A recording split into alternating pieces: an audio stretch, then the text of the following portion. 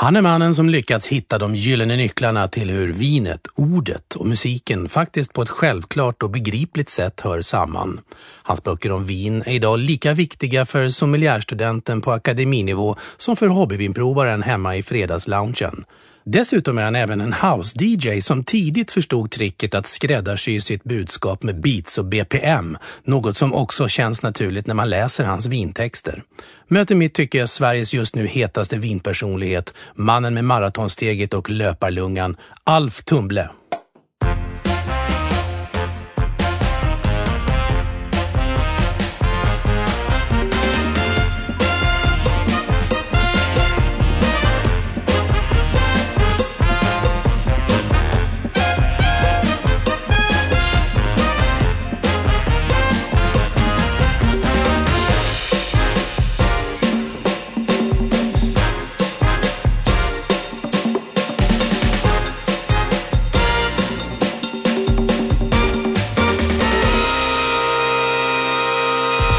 Lyssna på Ett bord för två, en podcast från vinguiden.com. Jag heter Mikael Anderquim och som sagt dagens gäst Alf Tumble. Tjena! Tja! Och korken kom ju så fint där. Jag tänkte jag skulle avsluta den fina vignetten. Den var ju väldigt svängig. Var det? Ja. Ja, lite så här house soul, eller vad ska vi kalla det för? Ja, jag vet inte. Det är lite mer storbands house då kanske. Cotton Club eller något sånt där. Ja, fint. Kul att träffa dig, Alf. Detsamma. Det är ju första gången vi ses. Ja, det känns som jag har setts tidigare. Men det är lite så med folk i den svenska vinbranschen. Man har ju hört eller läst eller träffats någon gång. Men jag tror inte vi har... Nej. Inte suttit så här i alla fall. Inte så här i alla fall. Inte vid ett bord för två som man brukar säga. Nej. Hur ofta sitter du vid ett bord för två? Jag försöker att göra det oftare nu än vad förut, så blev det nog ganska mer spontant. Att man fikade med vänner och man satt och kanske gick ut med sin flickvän, mer sin fru. Mer regelbundet, men nu är det familj, barn och middagar inkluderar oftast flera personer. Så det är sällan det blir för två. Men vi försöker få in det, liksom, jag och min fru, att vi bara drar ut och käkar själva utan någon annan. Det är bra. Och är du bra på det och ta initiativ för det? Eller är det frugan i det fallet som pockar på uppmärksamheten? Nej, men jag tror vi är ganska lika där. Båda vill nog det, men det handlar ju om logistik och få till det. Så man får ju bara planera in det helt enkelt. Ja. Som allt annat. Det ska bli kul att se vad den här timmen kan ta vägen någonstans. Att läsa dig skapar ju också ett förväntan på språket, som jag brukar säga. Har man då inte hört din röst speciellt ofta, nu har ju du varit pionjär i poddområdet med din egen podd Att dela en flaska, så att på så vis har vi kunnat höra dig, men när man läser dina texter, oavsett om det är i tidning eller i böcker, så medför det också en rytm och ett språk, förväntan på röst och språk. Är du medveten om det själv?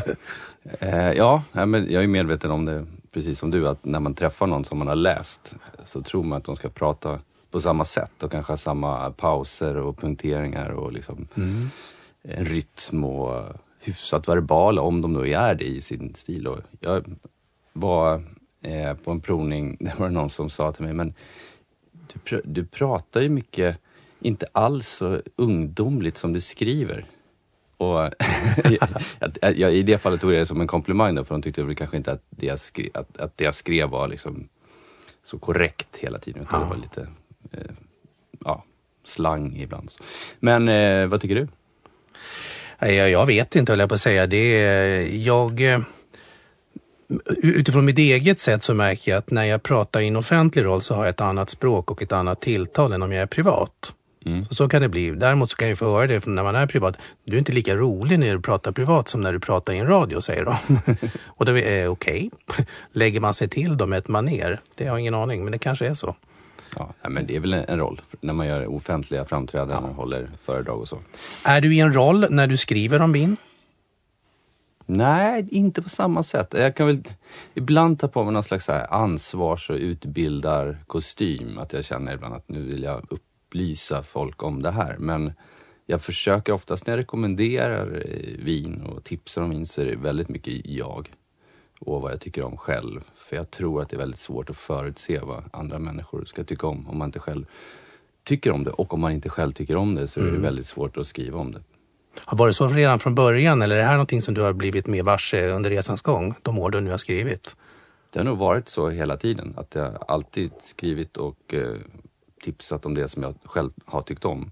Sen så har jag väl förstått att jag har ett ansvar utöver det också som inkluderar ganska många läsare. Att man måste förklara vissa saker. Jag kan inte skriva ordet terroir. För då skjuter jag liksom över målet. Även om de flesta vinmänniskor som lyssnar på den här podden vet vad det är. Det är bättre får jag skriva vin med adress eller något liknande. Det är så. Det har ju utvecklats med tiden. Mm. Och där är du också en av de som faktiskt på ett begripligt sätt gör det. Annars så kan det ju vara så att det blir lite grann över huvudet på folk. Du har ju också fått beröm för att du utvecklar språket och sätter det mer i sin nutid. Men det finns också de som tycker att vad fasen håller han på med? Ja, absolut. Jag tror det är svårt att det inte är så att några kommer tycka så. Det är ju liksom... Ja. Det är också om man ser de som läser om vin och tycker om vin och dricker vin. Det är en ganska bred målgrupp om man kan se dem som det. Som från kanske då nyutbildade sommelierstudenter till liksom pensionerade vinskribenter och även konsumenter som är... Man dricker ju vin så länge man tycker att det smakar gott. Mm. Är du fortfarande en ung och nyfiken vinskribent / vinförfattare eller är du redan en ärrad räv i området? Har du blivit en gran reserva? Det har jag nog inte. Jag tycker ju själv att jag tycker det är väldigt kul med vin och jag tycker att jag är väldigt nyfiken fortfarande. Sen så har inte jag riktigt det utrymmet där jag hela tiden har möjlighet att lyfta upp de senaste trenderna. Det som kommer. Men jag själv är ju där och nosar. Och sen så får jag liksom filtrera det ut. För nu skriver jag ju bara Dagens Nyheter. Och då är det en ganska bred mål. Får man ha det lite i baktanke. Men jag tycker att jag är minst lika nyfiken nu som jag var för 10 år sedan. Men precis det året då man pluggar till sommelier, då är man nog som mest nyfiken. Och det kommer nog aldrig komma tillbaka, har jag förstått när jag pratar med andra sommelier. Nej, det är sant. När man är mitt inne i det där.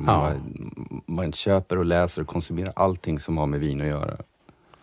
Fick den revival då när du, i och med att det är ju ingen hemlighet att din numera kollega Petter också då kom och tog kontakt med dig då under hans sommelierstudier och då var han ju nyfiken och hungrig och hela det drivet som kom där med hela hans approach också. Ja, du har helt rätt. Man kom ju liksom och så... Jag ska inte säga att jag såg mig själv i honom, så var det inte. Men, lätt faderligt. Ja, eller hur?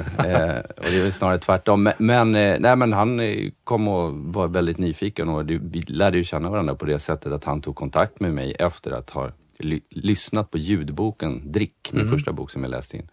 Och så hörde han av sig till mig, jag kände inte varandra innan. Och sen så visade det sig att vi bodde väldigt nära varandra.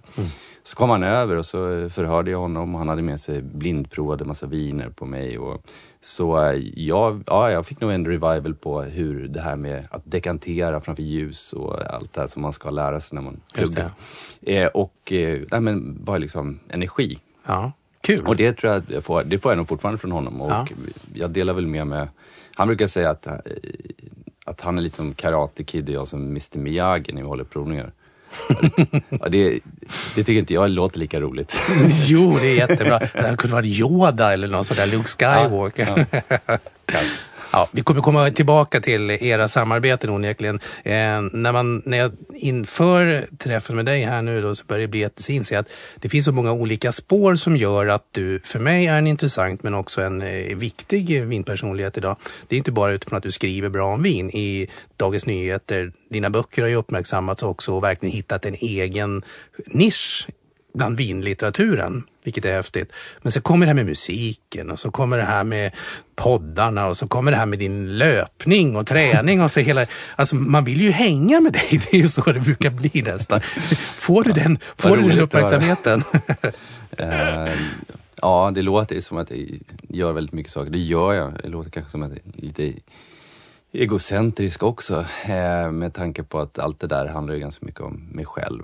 Jag har en familj och 2 barn som jag liksom, som går före egentligen allt det där. Men visst, jag är en kul person att hänga med om du vill.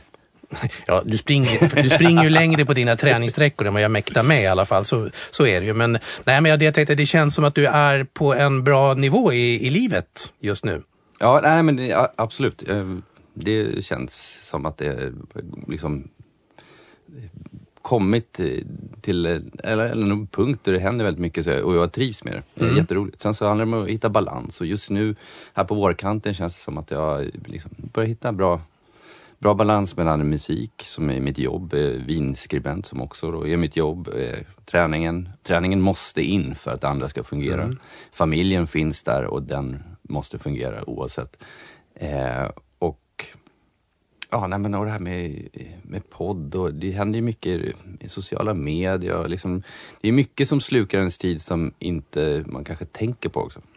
Är du en analytiker eller är du en strateg när det gäller dina val att höras och synas och berätta? Och med det menar jag, tänker du ut varje steg innan eller är du en strateg som vet att jag lever i min samtid upp med fingret, där bör jag vara?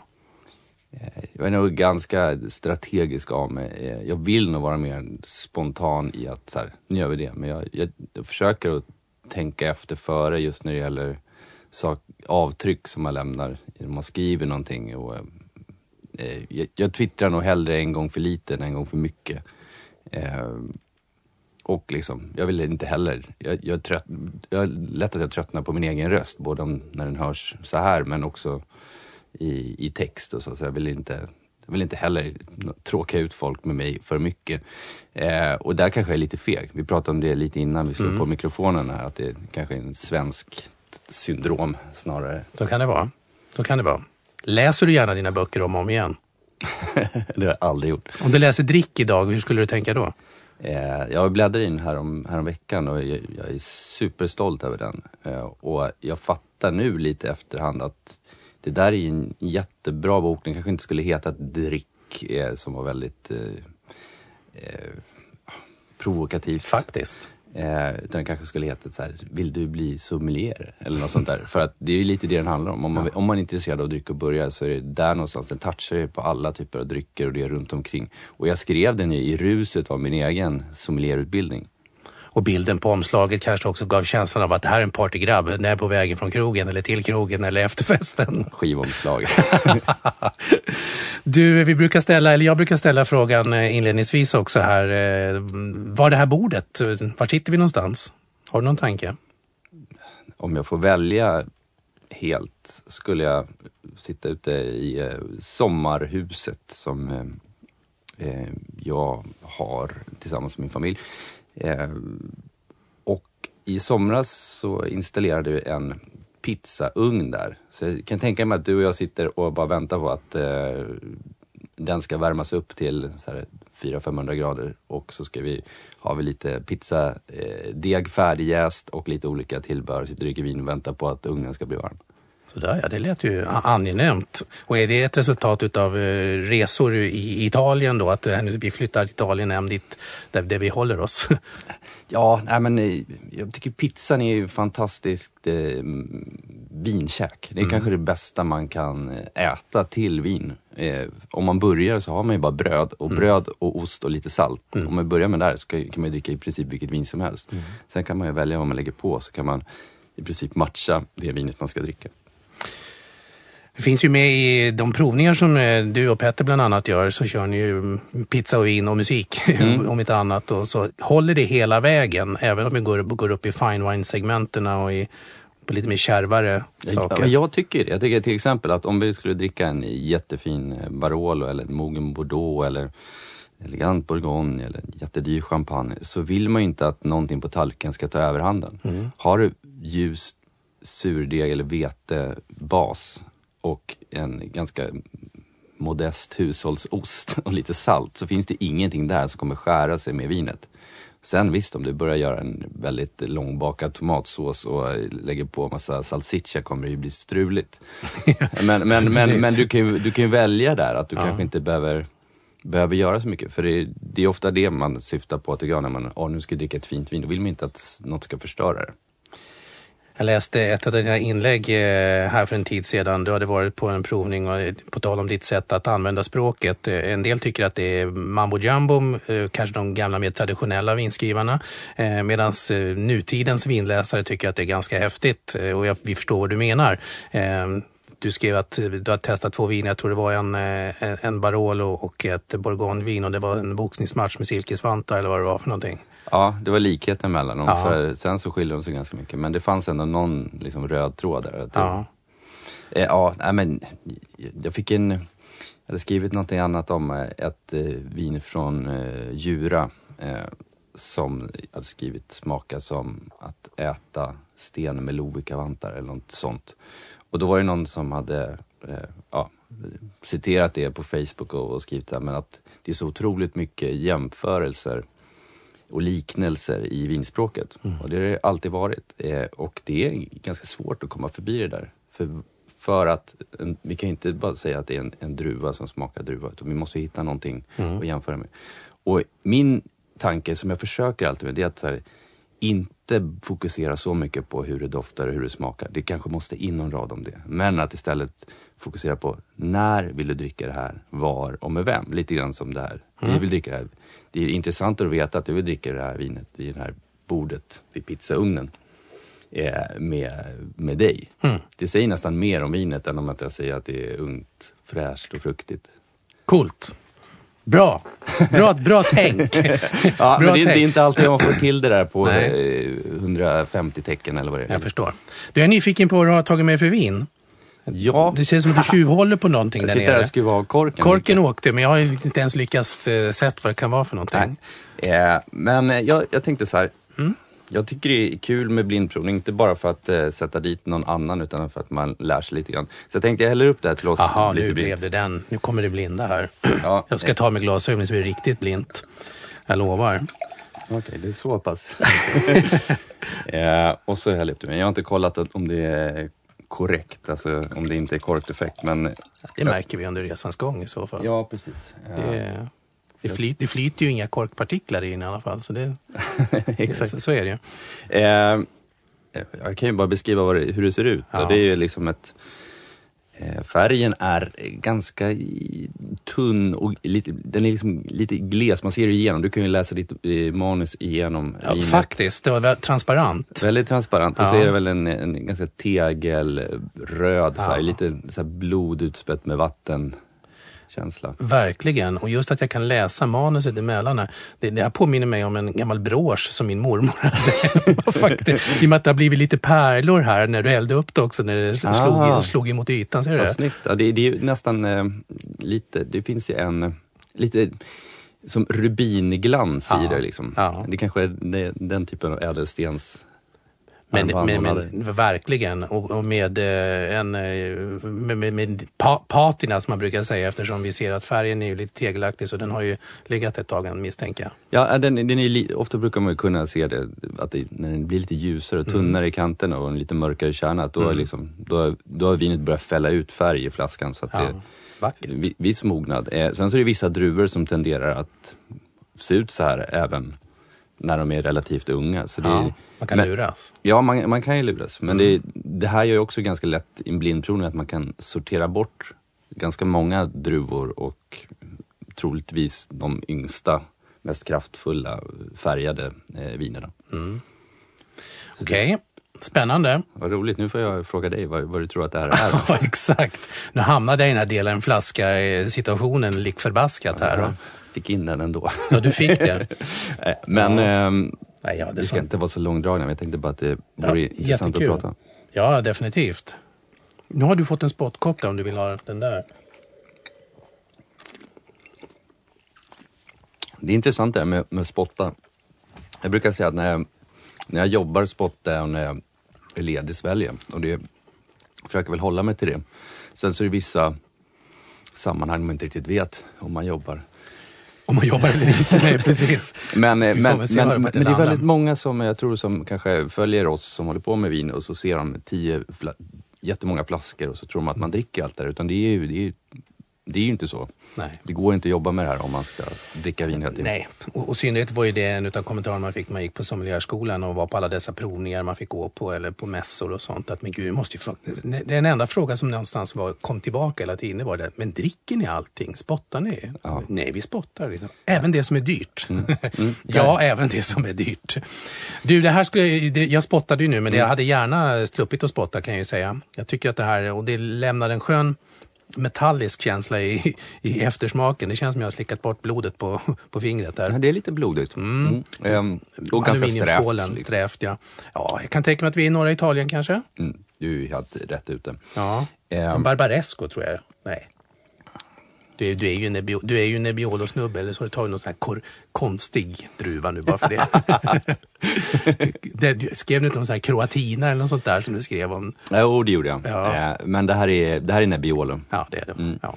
Men det som är intressant med det här, anledningen till att jag tog med mig det här vinet, för jag fick ändå en uppgift att ta med något vin som jag tyckte var spännande. Det är två saker. Dels så kommer det här vinet ifrån Piemonte, men det kommer inte från Barolo eller Barbaresco. Det kommer från Gemme. Gemme, ja. Det är en av de där man glömde bort när man skulle... Ja, en producent som heter, jag tror man säger Toraccia del Piantavigna. Och årgången 2005, det är den aktuella årgången som faktiskt säljs just nu. Och jag tycker det är kul att man kan få tag på ett vin som är drickfärdigt. En Nebbiolo som har liksom mognat ut, planat ut. Ganska lätt alkohol, 13% skulle jag tippa. Och det är ett skolboksexempel på druvan Nebbiolo. Ja. Det finns någonting som det finns en liten kryddighet i det som man kanske inte alltid förknippar med Nebbiolo, bara för att man är van att dricka Lange Nebbiolo eller man är van att dricka Barbaresco eller Barolo. Och Gemme är ett område som det ligger inom Piemonte, men det ligger inte inom de kända kommunerna. Och det är liksom min ena spaning, man kan säga att om man börjar titta utanför de här klassiska områdena så behöver det inte bli så dyrt. Och det finns massa roligt, spännande och framförallt så blir jag så glad att jag hittar den här på Systembolaget. Ja, den gjorde det. Och det är liksom, jag lever med Systembolaget. Jag måste prova allting som släpps där för att kunna säga till svenska folket när jag skriver att det här finns att prova. Samtidigt så måste jag vara tillräckligt öppen för att prova allting annat som inte finns där också, för annars vet jag inte vad som händer. Systembolaget tillhandahåller inte allting som finns, även om det i vissa fall kan vara bra. Just när det gäller Nebbiolo så har jag alltid varit lite så här, fan, det finns ingenting på Systembolaget som jag tycker är jätteintressant, och framförallt inte något vettigt prisläge. Så dök den här upp och den kostar 149 spänn. Det var ju ett fantastiskt pris. Ja, och då tänkte jag så här, men fan, det är sällan jag tipsar ofta som vin som kanske är lite dyrare än de här exklusiva släppen. Och jag tänkte det var kul att ta med något som var så här, fan, det här kan jag lätt köpa på med några flaskor. Jag tycker inte att det behövs lagras mer. Man kan nog göra det. Och pizzan i ugnen, den som står där borta nu och gottar till sig det. Men det här känner man ju, det är definitivt match made in heaven på så vis. När du säger så att jag gillar ju tänket där också, att om vi nu tar Barolo som ett exempel eller Nebbiolo men Piemonte, då är det ju där man hamnar ibland bjässarna för någonstans för att få ett riktmärke för det. Pratar Barolo och Barbaresco. Är det där man ändå ska börja för att sen leta sig ut som du säger med Gemme, eller vad händer om jag kommer utifrån och letar mig in? Får jag fel uppfattning då, ingång? Jag tycker att man kan börja där, men man kanske inte behöver börja med en Barolo eller en Barbaresco, i och med att det är oftast de bästa vinerna som vingård eller producenterna kan göra. Man kan ju börja med en Lange Nebbiolo till exempel, för om man bara vill lära känna druvan Nebbiolo. Och den skiljer sig väldigt mycket från Dolcetto och Barbera som är ganska vanligare området också. Men just bara att börja titta lite utanför, att det inte behöver stå, det är precis som i Veneto, att det inte behöver stå Amarone på etiketten för att man ska hitta intressanta Valpolicella-viner. Verkligen. Visst är det ju så. Du, får jag fråga en annan sak? Jag vet att, och vi kommer in på det touchar lite grann i det här då, att ett utav de här, när ni har vinprovningar, oavsett om det är du själv som leder dem eller om du och Petter gör dem tillsammans, så är ju en utav de här, the mission, att ni missionerar ju gärna om att det här ska bli en osnobbigare vinkultur, vet jag att ni har uttryckt det som. Och handlar det då liksom att göra vinet folkligare, eller handlar det om att plocka bort ängslan kring vinets betydelse? Jag tror snarare att inställningen till vin, att det är någonting som man måste kunna och förstå sig på, och att man ska kunna uttrycka sig och säga vad det var. Alltså, det finns så mycket elitistiskt kring vin, att vin har ju inte funnits i Sverige så länge. Det är liksom på 60-talet så drack vi väl mer stark vin och sprit. 70-talet börjar liksom vinförsäljning. Det är ett ganska nytt fenomen. Så vi, alltså, och det är lite, vin är då lite finare än öl och sprit. Kan man tycka. Men det är liksom, idag är öl blivit en det finns ju liksom fin öl idag, och då tycker jag att det borde finnas plats för också en vinkultur som inte har särskilt fin, utan som är bara mer intressant på andra plan. Det finns ju liksom att man vet vilka producenter som gör det och varifrån det kommer. Att det finns någon mervärde i vin mer än att det är bara ett dyrt alternativ till att bli full. Och är det hela det här vin med adresstänket som du nu också då... Ja, jag touchar ju på det och jag tycker att vin med adress är ju lite så här för mig. Det handlar om att jag tycker det är intressantare att lära sig hur ett vin smakar från en plats än hur en druva smakar. För att om du tar Chardonnay till exempel så vet vi att den smakar olika i Bourgogne. Om du gör likadant i Australien, Kalifornien, Jura. Det blir olika. Medan om du bara tar en plats så tycker jag att det kan vara lättare och kanske närma sig en vintyp. Så tänk om du skulle spendera en vecka med bara olika typer av viner från Beaujolais, då kommer du förstå hur det funkar. Aha. Sen om du provar en Pinot Noir eller en Gamay, du kanske kommer lära dig skillnaden där, men det är ändå viktigare att förstå platsen till. Det är vin med adress. Och sen så, försöker jag ju ta med allting. Det är ju någon slags fundamentalt för mig. Men sen att göra vinprovningar och göra det mindre snobbigt eller elitistiskt, det är lite mer long term, att man gärna vill ta ner lite grann på jorden. Och det är därför pizzan kommer in. Pizza, enkel mat. Man har ofta snackat om att pizzavin är... det är ett jävla pizzavin. Det är någonting enkelt. Men att istället man lägger krutet på vinet och så får pizzan, kan man köpa en vanlig hämtpizza och sen så lägger man lite pengar istället på vinet istället för att köpa en dyr oxfilé eller vad man brukar lägga. Nu hör ni det. Ja. Har du med det här från musiken från början? För att jag menar, det är ju också basic, är ju en bra låt, så kunna ta ner den till vilket pianostycke som helst eller en gitarr bara. Sen kan du lägga på kosmetika på den och med effekter och med alla möjliga vokala insatser och så. Men i basic ska låten hålla. Ja, Är det samma sak? Nej, men du har ju helt rätt i det. Jag har bara inte själv tänkt de tankarna. Men visst är det så att... musiken Alf som talar i det där. Nej, men det är en bra låt är en bra låt. Och då är det oftast att det är en välskriven låt. Liksom. Och att vi upplever den på att vi kopplar den till någonting där vi har hört den eller där vi har varit eller sett en artist eller vad det nu kan vara för någonting. Och då spelar det ingen roll om du tycker låten är skitdålig, men för mig kommer det vara världens bästa 3 minuter. Ja, coolt. Ja, men det är bra. Vin med adress som sagt, jag tycker det är lite häftigt för att när den boken kom, och grattis till alla utmärkelser till den fortsätter att fira, den blir ju tidlös på något sätt den här också, i utbildningssyfte vad jag förstår. Ja, men tack. Den är, framförallt så är det liksom teamet runt boken som har fått väldigt mycket priser, hur den ser ut, lite ny typ av formgivning och blir en slags skolbok utan att kanske vara det. Jag har fått läsa mails av folk som har sträckläst den och det är imponerande. Det är ändå lite några sidor att ta sig igenom, men att den inte är uppbyggd kanske, utan att man får fokusera på några adresser i taget. Exakt. Sen är det ju upplagt för att göra en till vin med adress. Ja, det finns ju några adresser. Det finns ju några adresser till, men när du valde de adresserna i den här boken och så, hade du rest till alla och varit och haft ett personligt erfarenhet utav dem, eller var du nyfiken på dem för att se om det var det här det blev? Jag hade väl varit i 7 av dem. 2 av dem, det var ju 10 stycken. 2 till där besökte jag. Och sen så finns det fortfarande ett område där jag aldrig har varit och det är Chinon. Och jag har nog lite så här, det är en lite skönt distansförhållande för jag har nog en så här rosa skimrande bild av just Chinon för att jag inte har varit där. Jag tror att jag är nog lite rädd för att bli besviken när jag åker dit, att det kanske inte är så här härligt rustikt och så som jag tror att det ska vara. Självklart ska jag vilja åka dit och kommer säkert att göra det snart. Men jag tror att man kan ha lite olika relationer till olika platser. Man behöver inte faktiskt ha varit i Napa Valley för att faktiskt förstå hur Napa Valley Cabernet Sauvignon smakar. Nej, det är verkligen sant. Jag hade med mig den boken när jag åkte till Madeira första gången. Så att tack säger jag.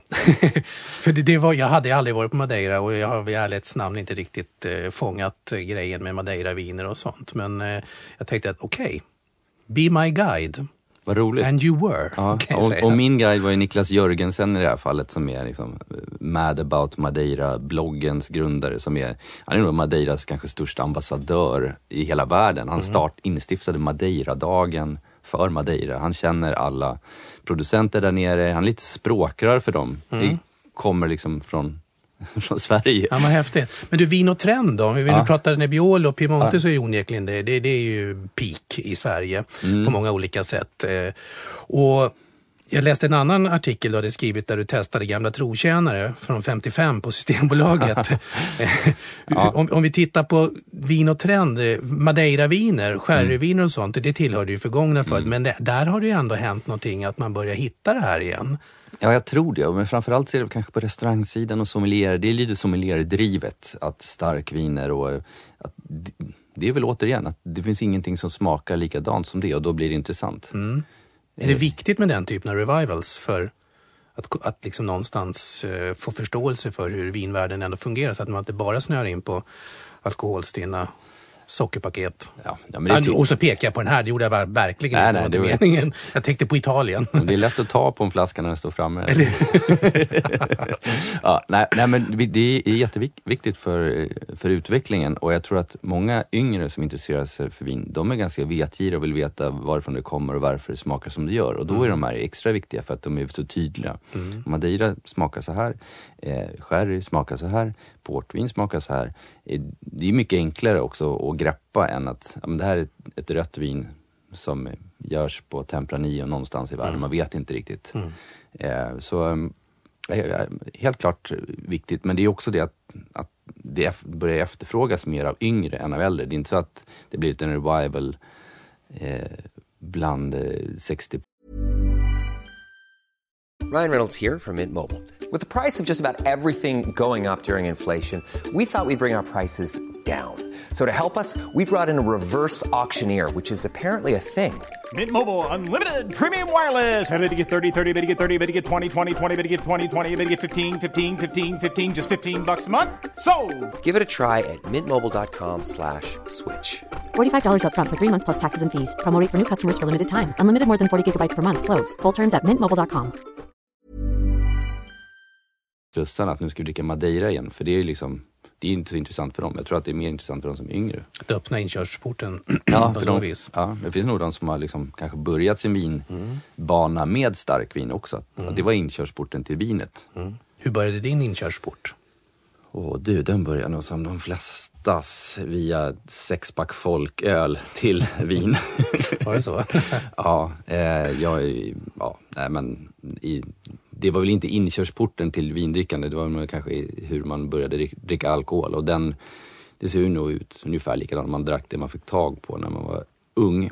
Men inkörsporten till vin, den var, du nämnde ju lite kort att i vignetten att en house-DJ och det var i början på 2000-talet, spelade jag ganska mycket skivor med min kollega Magnus och vi var ute och spelade mycket i Italien och Spanien framförallt.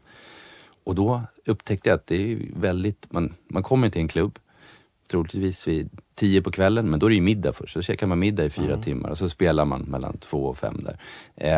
Och sen så dagen efter åker man vidare. Och då märkte jag att det var ganska stor skillnad på det italienska och det spanska köket och gastronomin. Och där är ju vin självklart. Det står ju alltid vin på bordet. Och i Spanien dricker de ju aldrig italienskt vin och tvärtom. Så då började jag förstå att det var skillnad på det. Och sen så började jag en dag när jag kom hem säga, men jag måste lära mig mer. Började leta rätt, vad finns det för vinprovningar? Då fanns det väl i princip Grythyttan, Munskänkarna och så hade restaurangakademin liksom, de låg ute på Gärdet i Stockholm då. Det var de 3 och det var ju liksom heltid, förutom Munskänkarna då, som inte kändes så intressant för mig. Det kändes som att det var, min mormor gick där då liksom. Det var, men den föreningen har väl också föryngrats nu med tiden som jag tycker är positivt. Men då var restaurangakademin det bästa för mig, för då kunde man gå där en hel dag i veckan och sen plugga liksom hemma. Och sen så blev det, därifrån var det kört. Därifrån var det kört. Ja, men, och du började som sagt som en house-DJ och så, men du kommer tillbaka till musiken. För du jobbar ju med någonting annat än vin också bredvid. Som har med musik att göra. Soundtrack of a life, så jag får säga. Soundtrack, your brand. Ja, exakt. Det är en bakgrundsmusik. Vi gör ungefär det Spotify gör, fast vi gör det för företag. Ja, hur går det? Det går jättebra och jag har hållit på med musik i kommersiella sammanhang ganska länge. Så för 1 år sedan så jag och min kollega som också spelade skivor ihop, vi fick chansen att liksom starta upp en musikavdelning på det här kontoret. Och nu är vi en 70 pers. Kontor i USA. Vi frodas mycket och det är kul. Och vi har liksom en musikredaktionell avdelning där vi sitter och försöker komma på och mäta hur musik påverkar liksom restauranger, hur det funkar i butiker. Och det finns ju liksom både en kommersiell aspekt för varumärken, att bygga varumärken, också att tjäna pengar på att folk stannar längre kvar i butik. Samtidigt som att vi har ju liksom en musikalisk ingång till att vi vill ju inte att folk ska lyssna på dålig musik heller. Så det är att man kommer tillbaka till det här. Det finns ju mycket licensfri musik idag som skrivs för att man ska kunna använda det. Men jag tror väldigt starkt på att musik som görs av artister som verkligen tror på det, att det är mycket starkare bärare av emotionella budskap än om det är någon som sitter och gör någonting på uppdrag. Kan du göra en kopia på den här låten? Precis. Hissmusiken, den gamla klassiska. Exakt, det här är väl liksom hissmusik 2.0 det vi försöker skapa. Ja, men det är också ett sätt att liksom någonstans ändå leva i sin samtid, men ha fingret i luften och näsan framåt och peka. Så att skräddarsy det på rätt sätt. Kommer vinbranschen vara i behov av den här typen av musikalisk kostym för att kunna marknadsföra sig framöver? Alltså jag tänkte på det, jag pratade med en kollega om att skulle vi inte liksom soundtracka Systembolaget? Att liksom ha musik på i Systembolagsbutiker. Vilken annorlunda shoppingupplevelse man skulle kunna hjälpa till att skapa. Olika sektioner. Sälj in den du. Ja, jag vet att det är helt omöjligt. De får inte göra någonting för att främja försäljningen. Men om vinbranschen i övrigt är i behov av musik, eller? Jag tänker kanske inte så mycket på Systembolaget eftersom det ser ut som det gör. Det är ju väldigt stelbent och omfattas som vi vet av lagar och regler. Men jag tänker kanske då, om vi tittar utanför, men producenter, att det gäller att marknadsföra sitt vin. Om vi tar Nebbiolo till exempel, och vi tar Torraccia i Gemme, den här producenten då, så vackra.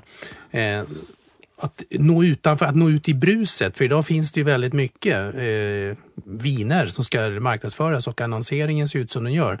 Tittar vi i Sverige så vet vi som sagt att det är ganska tuffa regler som sagt för hur man får marknadsföra och sälja in vin. Men om vi tittar utanför landets gränser då, så är det lite mer vänligare, om man säger så. Lite mer kommersiellt gångbart. Där musiken kan, och tittar man på, ska inte låta fördomsfull, men tar man en viss young appeal på vissa drycker, om de nu är mousserande eller vad det kan vara, eller färgglada viner och så är ju onekligen musiken med också, skapa chill-out-stämning och lite annat sånt där, party och så. Ja, absolut. Det finns väl både bra och dåliga exempel på det, och det är ju liksom, vi har ju hela artistvin biten som kanske mer handlar om merchandise för kändisar, där de inte kommunicerar musiken utan snarare olika varumärken. Men jag vet inte, man använder ju musik idag på så många sätt. Man får ju se vin som en kommersiell produkt som folk försöker sälja, och man gör det med rätt koppling till musik för rätt målgrupp, tror jag är strålande. Jag säger inte att allting ska säljas med Beyoncé, liksom. Jag tror inte det funkar. Man får nog, men det är ju framförallt, tror jag, att det är väl mer i kanske sprit- och alkoläsk-segmentet, där man har kanske försökt att använda sig av liksom lite mer brand ambassadors inom musiken, att det ska vara det är lite svårt med sponsorskap av vin. Det är inte så många fotbollsspelare som vill springa omkring med en Allegrini-logotyp på bröstet. Nej, det är sant. Samtidigt så finns det en del som säkert så klarar av att göra det. Jag tänkte, jag skrev själv en krönika just här med fotboll och vin. En Andreas Pirlo till exempel, eller Iniesta, de klarar ju av att samtidigt som de är aktiva fotbollsspelare kunna också marknadsföra sina viner. Man kan gömma det lite grann med att säga att det går till välgörande ändamål, liksom vinsten utav vinerna till exempel, eller någon annan. Men jag har ärvt min vingård, och då är det så här vi gör. Det är en livsstil i Spanien och Italien, går lättare där. Jag kan mycket väl tänka mig att, och David Beckham kunde ju kränga whisky nu efter att karriären är över. Just det, det är inga skrupler där inte. Nej, då blir det inga skrupler, för det är ett varumärke i sig. Men jag kan, om vi tar Cristiano Ronaldo då, Madeira-sonen. Ja, just det. Han borde ju vara en Exakt, han borde den dagen han slutar med fotboll så måste han ju ha liksom han borde ha ett eget vin, om ett annat från Madeira. Ja, han är ju gud där på ön ändå liksom. Men han borde liksom se till de här få familjerna som finns kvar på ön som faktiskt gör att liksom, det är ingen som köper det. Han borde bara köp bättre madeira, för det är ju det handlar om. Den madeiran som görs och säljs är ju bulk absolut billigast. Ja. Men intressant med sport och idrott. Inte Arsenal som är sponsrad av Aperol, typ deras största sponsor, eller om det är Manchester United som har och det är liksom, det är helt okej, men inte i Sverige tror jag. Jag tror det är Pripps Blå, är det någon sponsor?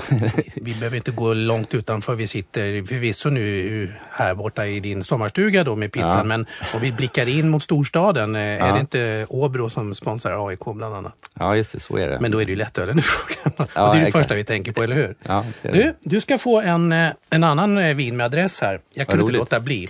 Du ska faktiskt få öppna, jag vill se din första reaktion. Det här. Ungefär, what the fuck?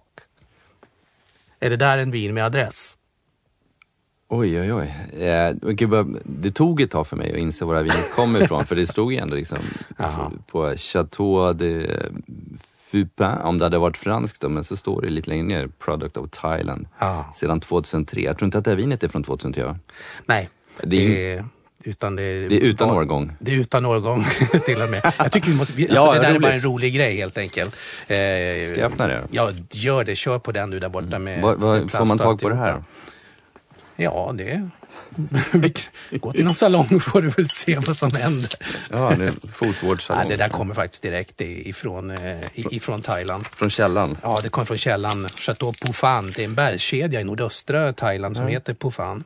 Ja, det är en väldigt vacker guldfärgad etikett med silvertext och en bild på en bergskedja. Den är hämtad därifrån utav en av mina kollegor som har en sambo som är från Thailand. Så hon tog med sig den här med i glatt humör att det här vore väl vara någonting för er, och så tänkte jag, men det är ju toppen. Vad roligt, har du druckit det själv? Nej, det går lika snabbt över för mig, eller förstagångsupplevelse här också. Det verkar okej. Jag har ingen aning. Vi häller upp. Ja, vi har fler glas sen, så att det är ingen fara. Oj. Det är så kul när man läser etiketten också, för det framgår ju så att det är bara på thai. Och kan man då inte thai, på tal om att man har lärt sig att man ska få mycket information på en etikett. Men har du fått översatt vad det ska vara för något? Det där? Ja. Nej, men jag tänkte, du som har vin med adress, du kan väl allt det här numera? Jag kan inte thailändska. 100% av någonting i alla fall. Det borde vara druva. Bara en sån sak. 100% av druva. Och så att det står 17. Det kan vara AAA Topstar Premium. Ja, det förpliktigar ju. Ja, det är kolsvart som natten, höll jag på att säga, men det är väldigt mörkt och här kan du inte läsa manuset igenom. Nej, det går ju inte hur man vill. Det är en annan typ av mer blodpudding röd liksom. Oj, lite oxiderat. Här hade vi oxiderat, ja. Ja, lite. Det är också så här, när vi vinar och det är oxiderat, så betyder det väldigt olika saker för olika personer. I mitt fall när det är oxiderat tycker jag att det finns liksom någonting torkat i frukten och i druvorna. Som i det här fallet blir lite kokt nästan. Ja, det skär igenom på något sätt, och det tar en tid för hjärnan att bestämma sig för, tycker jag om det eller inte. Jag måste sortera in det om jag ska använda det till något eller om jag ska ha en förutfattad mening. Och utan att smaka på det så känns det som att det är hög alkohol, för att det nästan strålar värme från vinet mot näsan när man doppar ner. Det gör det. Och sen så här kunde det lukta ner i, jag vet att det finns en källare där det förvarades gamla syltburkar och grejer och sånt. Och då fanns den här källaren, doften där nere. Något hade börjat jäsa. Liksom. Något hade börjat jäsa, exakt. Omedvetet. Sockret hade tagit vid. Ja, men så ser vi lite mörk plommonfrukt, lite russin och då lite sötma. Men vi får smaka på det. Vi prövar, får vi se.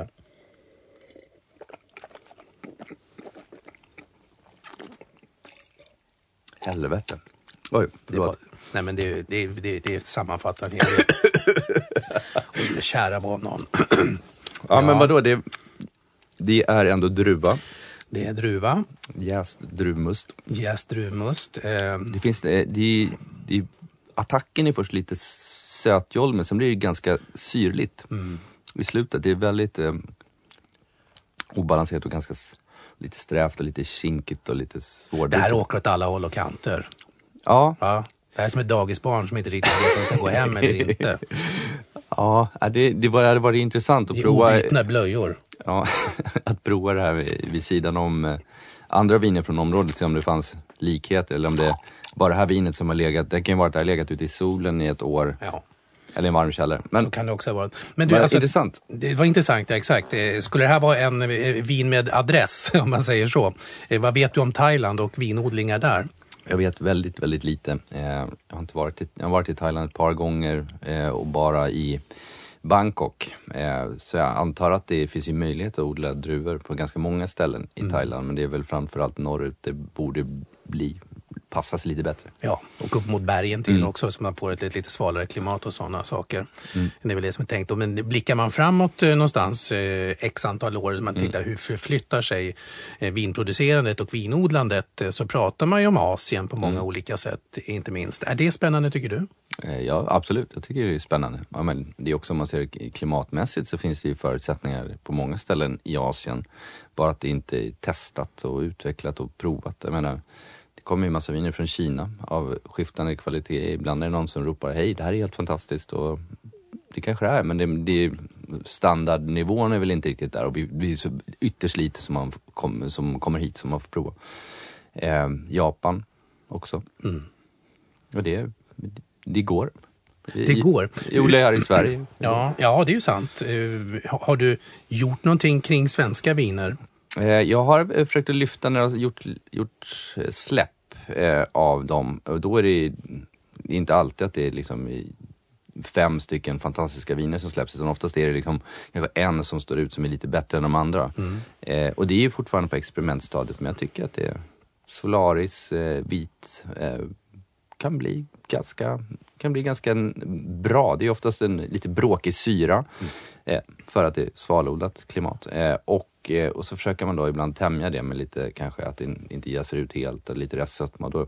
Då kan det bli lite obalans. Men jag tror man har inte hållit på så länge heller. Man har inte hållit på så länge, nej, precis. Men ändå så börjar man ju tänka på det där att det beroende på hur klimatet kommer förändras framöver. Att i södra Sverige så finns det ju bra förutsättningar både utifrån terroir, vi ska prata om det då, med utan det kanske är mer kunskap och vad man odlar för någonting. För tittar man på England ligger det lite söder om och då får också en liten touch av det här kalkrevet som går. Så har man ju lyckats där onekligen. Absolut, och det blir bättre nu. Det var ju en producent som var i veckan, Ny Timber, som gör väldigt bra, tycker jag, mousserande vin. Som deras bästa år, säger de nu, är inte när det är de varma åren utan när det är liksom average, det regnar lagom mycket. Så de behöver inte så mycket mer soltimmar, tycker de, för att det ska bli bättre. Möjligtvis att rankorna ska bli lite äldre, lära sig kanske lite mer. Men det är jätteintressant. Och det var... Alltså det är ju inte kanske bara klimatet som har gjort att det går att odla vin där, utan det är att de började i princip att göra det för 20 år sedan, så de har inte hunnit komma så långt. Nej, sant så. Du, vi stoppar Thailand åt sidan och ser vad som händer där. Jag har faktiskt ett till som jag tänkte jag skulle vara lite mer schysst med det och se vad du tycker om. Och jag är fortfarande inne på våra turistområden. Mallis. Du får öppna den också. Jag tycker det är alltid trevligt när gästen öppnar där borta. Kul. Precis, Mallorca. För det var också en sån där grej som jag upptäckte att som turist, jag visste man åkte till Mallorca, men med sommelierutbildningen och börja göra vinprovningar och sånt själv, så kan man ju också resa runt. Det är lite kul att ta en dagsutflykt någonstans. Och till min stora glädje så upptäckte jag att på Mallis, här görs det ju bra viner. I ärlighetens namn. Jag tror att just den här producenten, Anima Negra, tror jag att de heter, va? Jajamän. Var en av de första som dök upp på den svenska marknaden, helt klart. Jag tror Vinovativa tog in dem ganska tidigt.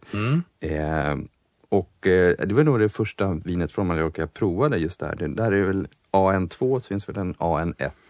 Precis, det är andra vinet. Ja, väldigt tydligt och modernt. Och det är ju, varför skulle de inte kunna göra det på Mallorca när de kan göra det liksom i Spanien? Alltså klimatet skiljer sig inte så mycket. Nej.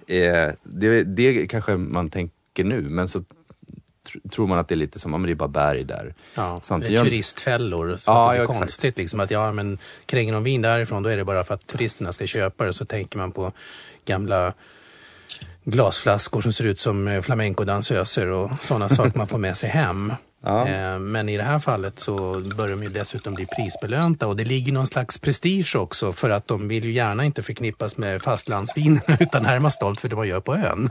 Ja, exakt. Nej, de är som katalanerna nästan, att det är deras eget rike. Och spelade ganska mycket på en klubb som heter Garito Café som ligger nere i hamnen på Mallis i Palma. Och han som drev den klubben är en riktig gourmet-promoter. Så han tog oss med ofta framförallt till en fiskrestaurang. Helt fantastiskt. Det var han som fick mig att få upp ögonen för Alvarinho. Okay. Han var så här, vi har bra röda viner här men vi har inga bra vita. Då måste vi åka till Galicien.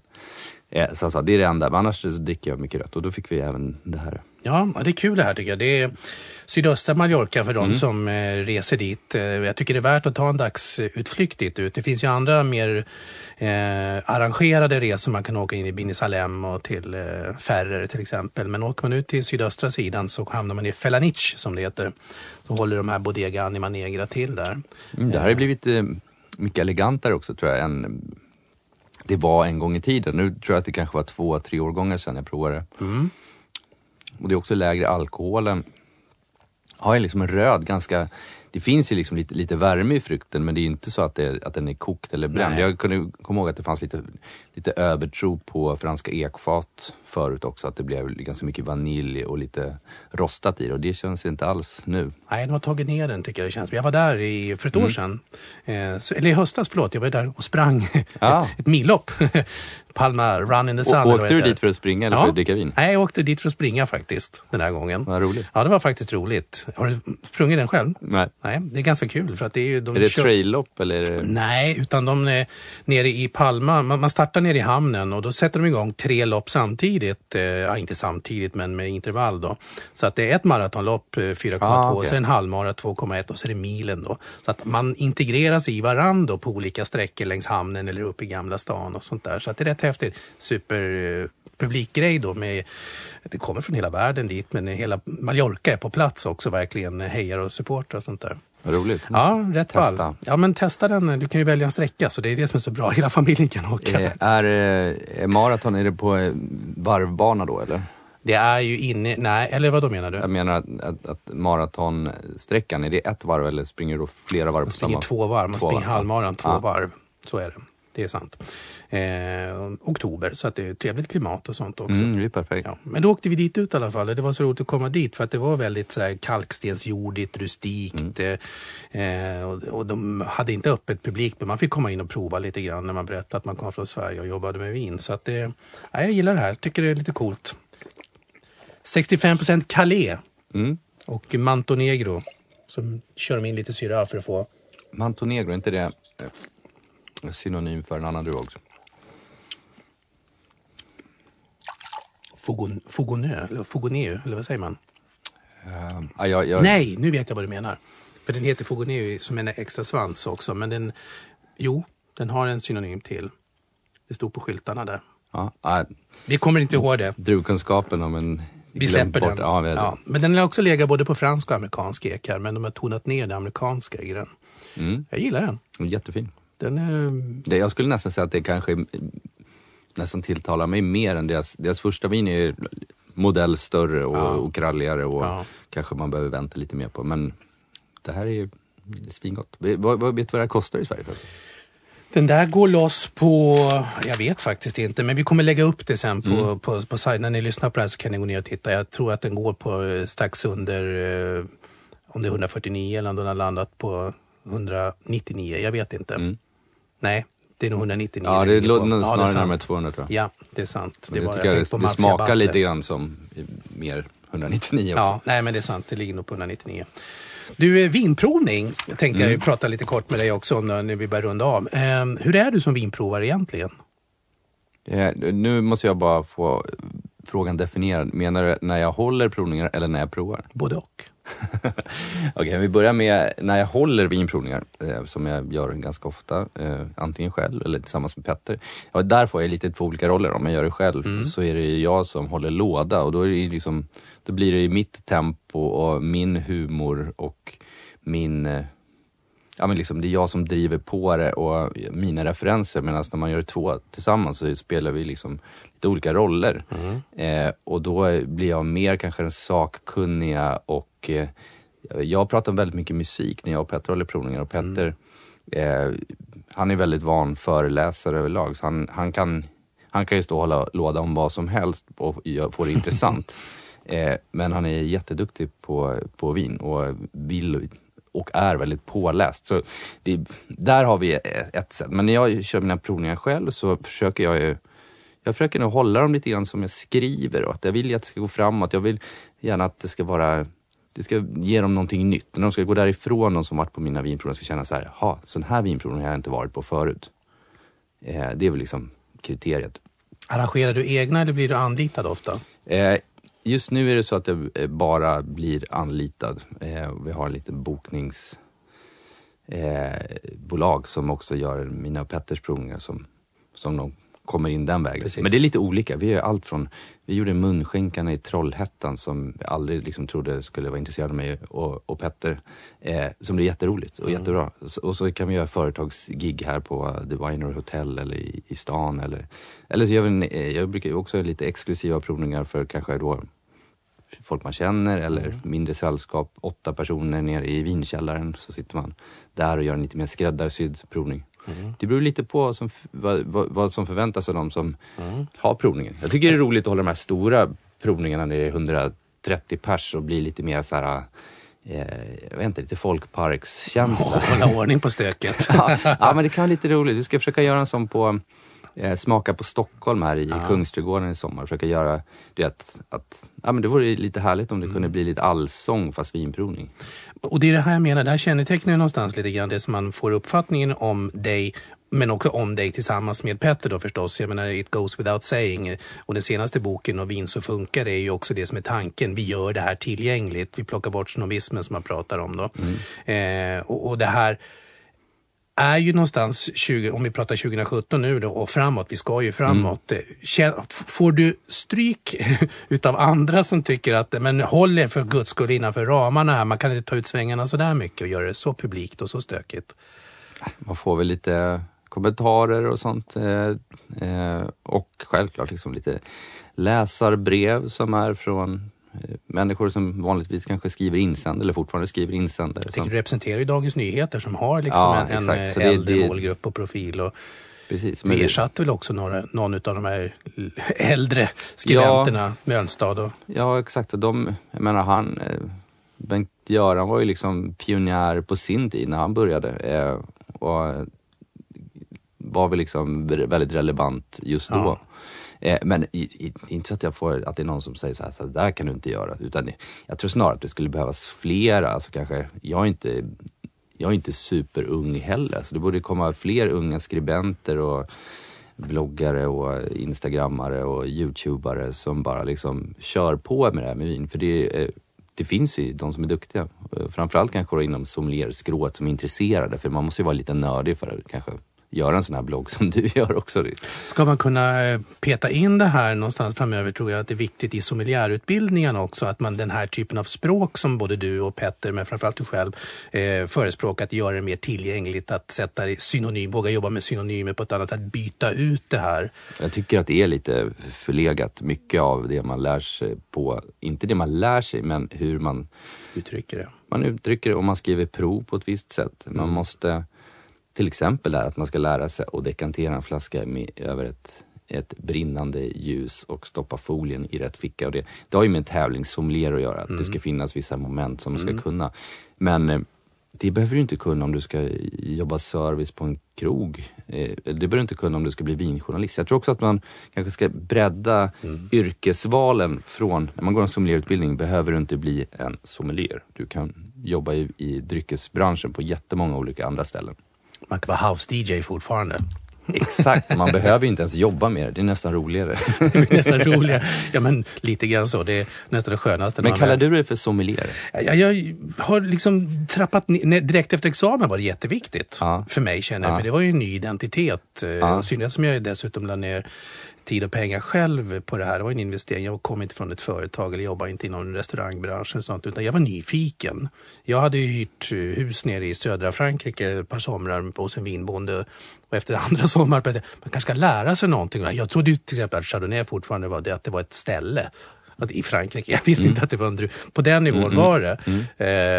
Nu kan jag ju skämmas när jag tänker så, men det var faktiskt så. Och när jag satt mig på skolbänken då, så var det ju jätteviktigt sen när jag var klar och dessutom tog examen att nej, men då skulle det stå sommelier på, eller vinsommelier. Det var viktigt att det till och med stod för min del. För jag tyckte inte det var så intressant med spritdrycker och öl och sånt där. Så att men idag, fast det ligger någonstans en stolthet i att man är sommelier, men jag vet inte riktigt vad. Jag tycker framförallt, jag har alltid velat skriva och tycker om att skriva, och att jag liksom hela tiden hittar tillbaka till skrivandet nu, framförallt när det gäller vin, så är utbildningen bara varit att jag vet vad jag skriver om. Precis. Att man har det på fötterna. Kvalitetssäkrare. Ja, men det är väl liksom att man själv vill inte känna sig osäker. Ja. Och men jag har aldrig sagt att jag är sommelier till någon. Jag kan säga att jag var sommelierutbildad, har jag sagt många gånger. Bara för att man vill ändå ha den där man vill ha den där, man har ju fått ett diplom och man har ändå pluggat mycket. Men att vara sommelier för mig är att jobba på en restaurang. Och det inkluderar så mycket andra kvaliteter som jag inte har. Sant så. Men du har många kvaliteter.